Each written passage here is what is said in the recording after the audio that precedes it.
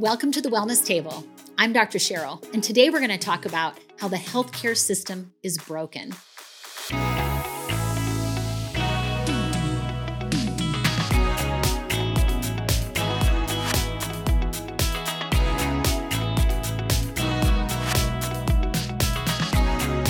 One of the things I hear so often from friends, family, patients, and even providers themselves is the word broken as they describe our healthcare system in America.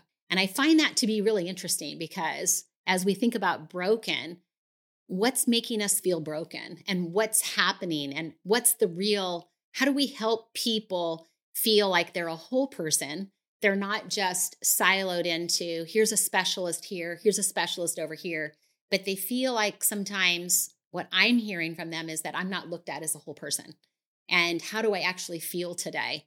Or also, as we look at it, are we searching for a diagnosis that we can then feel like, okay, I have this diagnosis? Are we also looking for a medication? And so we're very trained in healthcare to what's the diagnosis, what's the standard treatment, and kind of go down these pathways. And I think sometimes people feel lost in that process. We also find in the insurance model, we do need that diagnosis. We do need that, the diagnostic code so that we know how we can bill. But we also have time allotment for that bill. And so in that, as a provider, we have so much time to provide a service. And there's not a lot of money that's given for education or to teach someone how to eat well or how to live well or to talk about, are you exercising? Some of the lifestyle habits and some of the things that we know make such a difference. And so as we feel this broken system, I began to search for how can we get insurance to pay for prevention before we have our first symptom? And how can we get more education at those visits or teach more about, these are the things that we can do, the very, very simple things like we talked about, drinking more water gives us 20% more energy.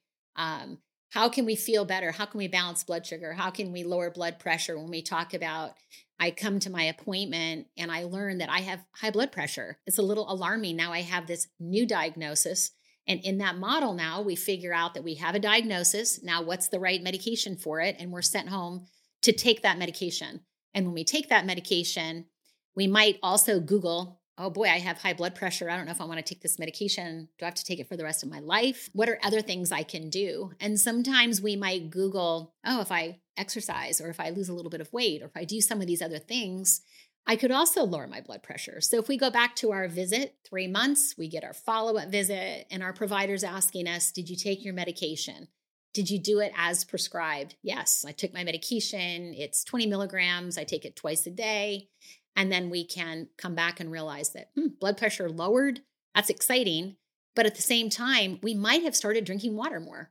We may have started walking a little bit, or maybe we decided maybe we should lose that, maybe 5 pounds. That might make a difference in our blood pressure.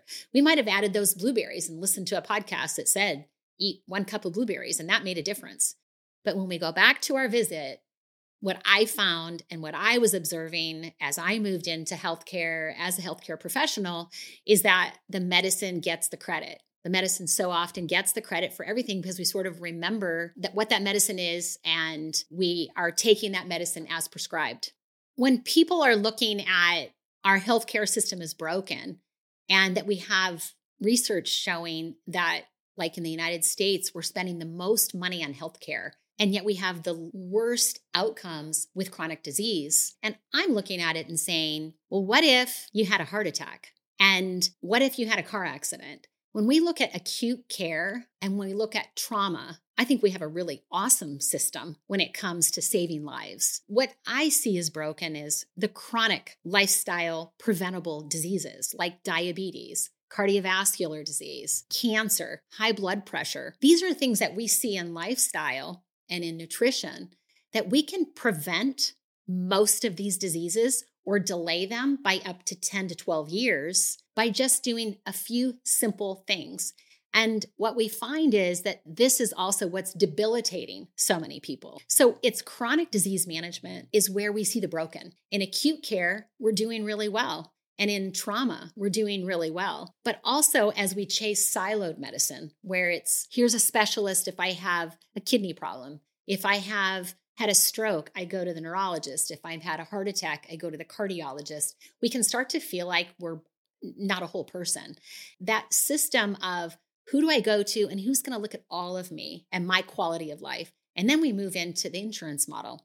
So I feel like our insurance model sometimes mandates, well, it does mandate how we get our healthcare. We have to get a referral from a provider to show that we definitely do need to go to this provider and this specialist. So we begin to feel like we are a broken person in pieces, and insurance only covers things that match the protocol or the model for a diagnosis. And yet at the same time, we feel like, well, if there's prevention, if I could prevent this, I really want to do that. Well, some people aren't interested in prevention. They do seek care at the first symptom of many times a heart attack. So the key to chronic disease prevention, management, and treatment, and where the insurance model fails us, is nutrition and lifestyle medicine are the answer for chronic disease, for sure prevention, also to live younger, longer, to improve quality of life. And that piece is a part of nutrition and lifestyle medicine, which is not covered in the insurance model.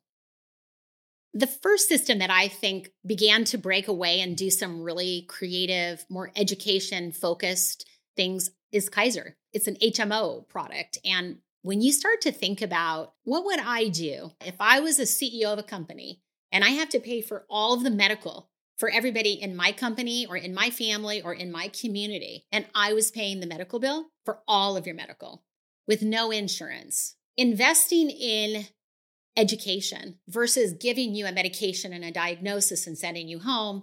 And the assumption for so many providers is they're not going to change. I want to see this. It's not all the provider's fault or the insurance's fault. They've just banked on the statistics that if less than 1% of the world is eating healthy, they're probably not going to change. So I better invest in more medications. Medications people would be more likely to take than to eat differently. But Kaiser came in and said, if we're going to invest, we're going to do more education. And that's where they began. And they did a lot of education. But then a lot of the other insurance models began to model it. So you might get 8 diabetes classes if you are newly diagnosed with diabetes.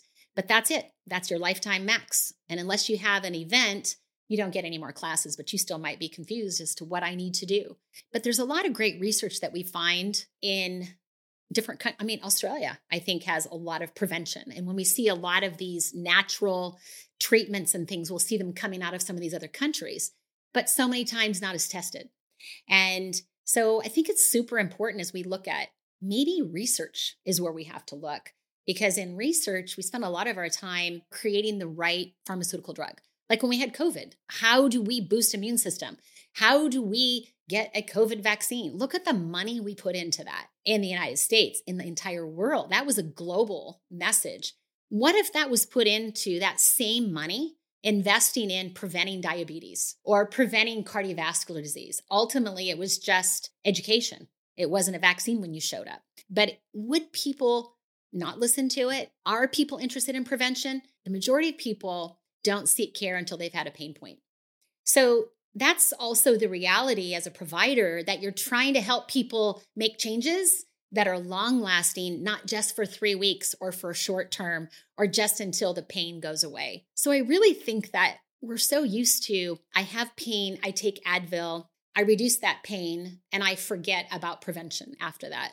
And I look at health as a process. It's a lifestyle. Being healthy is really doing healthy. It's the actionable behavioral changes that we do every day. And when we do more of eating the foods that make us well and the healthy habits that are healing, that's being as healthy as we can be today. And that's really my goal, is how can I help people be as healthy as they can be today, including all the things that they love to eat, things that they enjoy doing, because health is also part of joy and happiness. But putting that all together in a lifestyle that's made just for you, that you feel like you can do this every day for the rest of your life. And when you feel that change in your body, when you feel more energy, when those headaches start going away, when you start waking up in the morning feeling recharged and revived, when you can go to sleep at night without needing a sleep medication, when you've de-stressed and you've started to really enjoy life and be present, that's real health. That's real happiness. And that's what helps us to really have quality of life. And that's what I want for everyone is like quality of life, number one. And as we have that quality of life, which is true health and happiness, we will naturally live longer. So I want to talk a little bit about what our part is in the broken system, because we play a really big role in it. And so when we talked a little bit earlier about how people would vote to die 10 years earlier than to make a behavior change or to change a food that we eat, that's really a big deal when we really think about it, because our providers are hearing that. Our medical model is watching that. So if I were to look at what's my best way to help you look healthy, it is I can give you that quick fix that we want. We want that quick fix, take a pill, or sometimes people describe my nutrition and lifestyle program as the golden nugget, the magic pill that everyone's looking for, but they still want us to take that food and break it down into a nutrition supplement. Our part in the brokenness is, can I just buy a pill that would fix this, and then I don't have to make any other changes? And that's the part we have to own. So the pharmaceutical companies know that very well. And it's a lot easier and simpler than saying, let's talk about your diet. So we have a way of using pills to help give you a perceived quick fix. It's often what I call feeling good on credit. You may not live longer, and it may only make it look good again when we talk about health as a static point in time. So when only 1% of the United States is eating healthy, and this includes children, this is a super low number. And we know about foods that can improve health, but what we see is we're not moving that dial of changing how we eat. When we pursue nutrition and lifestyle medicine over the last 20 years, it's the people that had the money to be able to seek programs like even our Take 10 program, and other people can go to concierge medicine and they can get some of this extra care and extra information. But nutrition and lifestyle medicine is something that we usually have to pursue ourselves. We read a book, we find a health influencer, we start to look ourselves and seek this care. And finding a trusted source is so important when it comes to nutrition and lifestyle medicine. And my heart was to provide nutrition and lifestyle medicine with free resources, simple tools like the score and the plate, and move wellness into your own hands. And this whole platform of Dr. Cheryl Wellness is all about taking the best of what I've learned from traditional medicine about nutrition, the foods we eat, the best habits to live, putting those in that 20-point score and being able to share that with the world and inspire healthier living for everyone and give everyone this information that is trusted, it's accurate, we've tested it, and it's really free to the world. That's what the podcast will be about, just talking about what are the best ways, what foods do we eat, how do we live, and having fresh conversations about cutting edge, latest nutrition science, latest information on if I have diabetes, what do I do? Or if my mom was just diagnosed with breast cancer, am I going to suffer that same disease? All these conversations, can we change genetic expression? It's really exciting to see how food can actually change the way our gene expresses either cancer promoting or cancer prevention. Thanks for coming to the table, where every week we're going to talk about nutrition, longevity, and what it means to be well. If you would like to have your specific questions answered, become a member today to get access to our weekly private podcast, Ask Dr. Cheryl, where we will get to talk about wellness together. I can't wait to see you on the inside.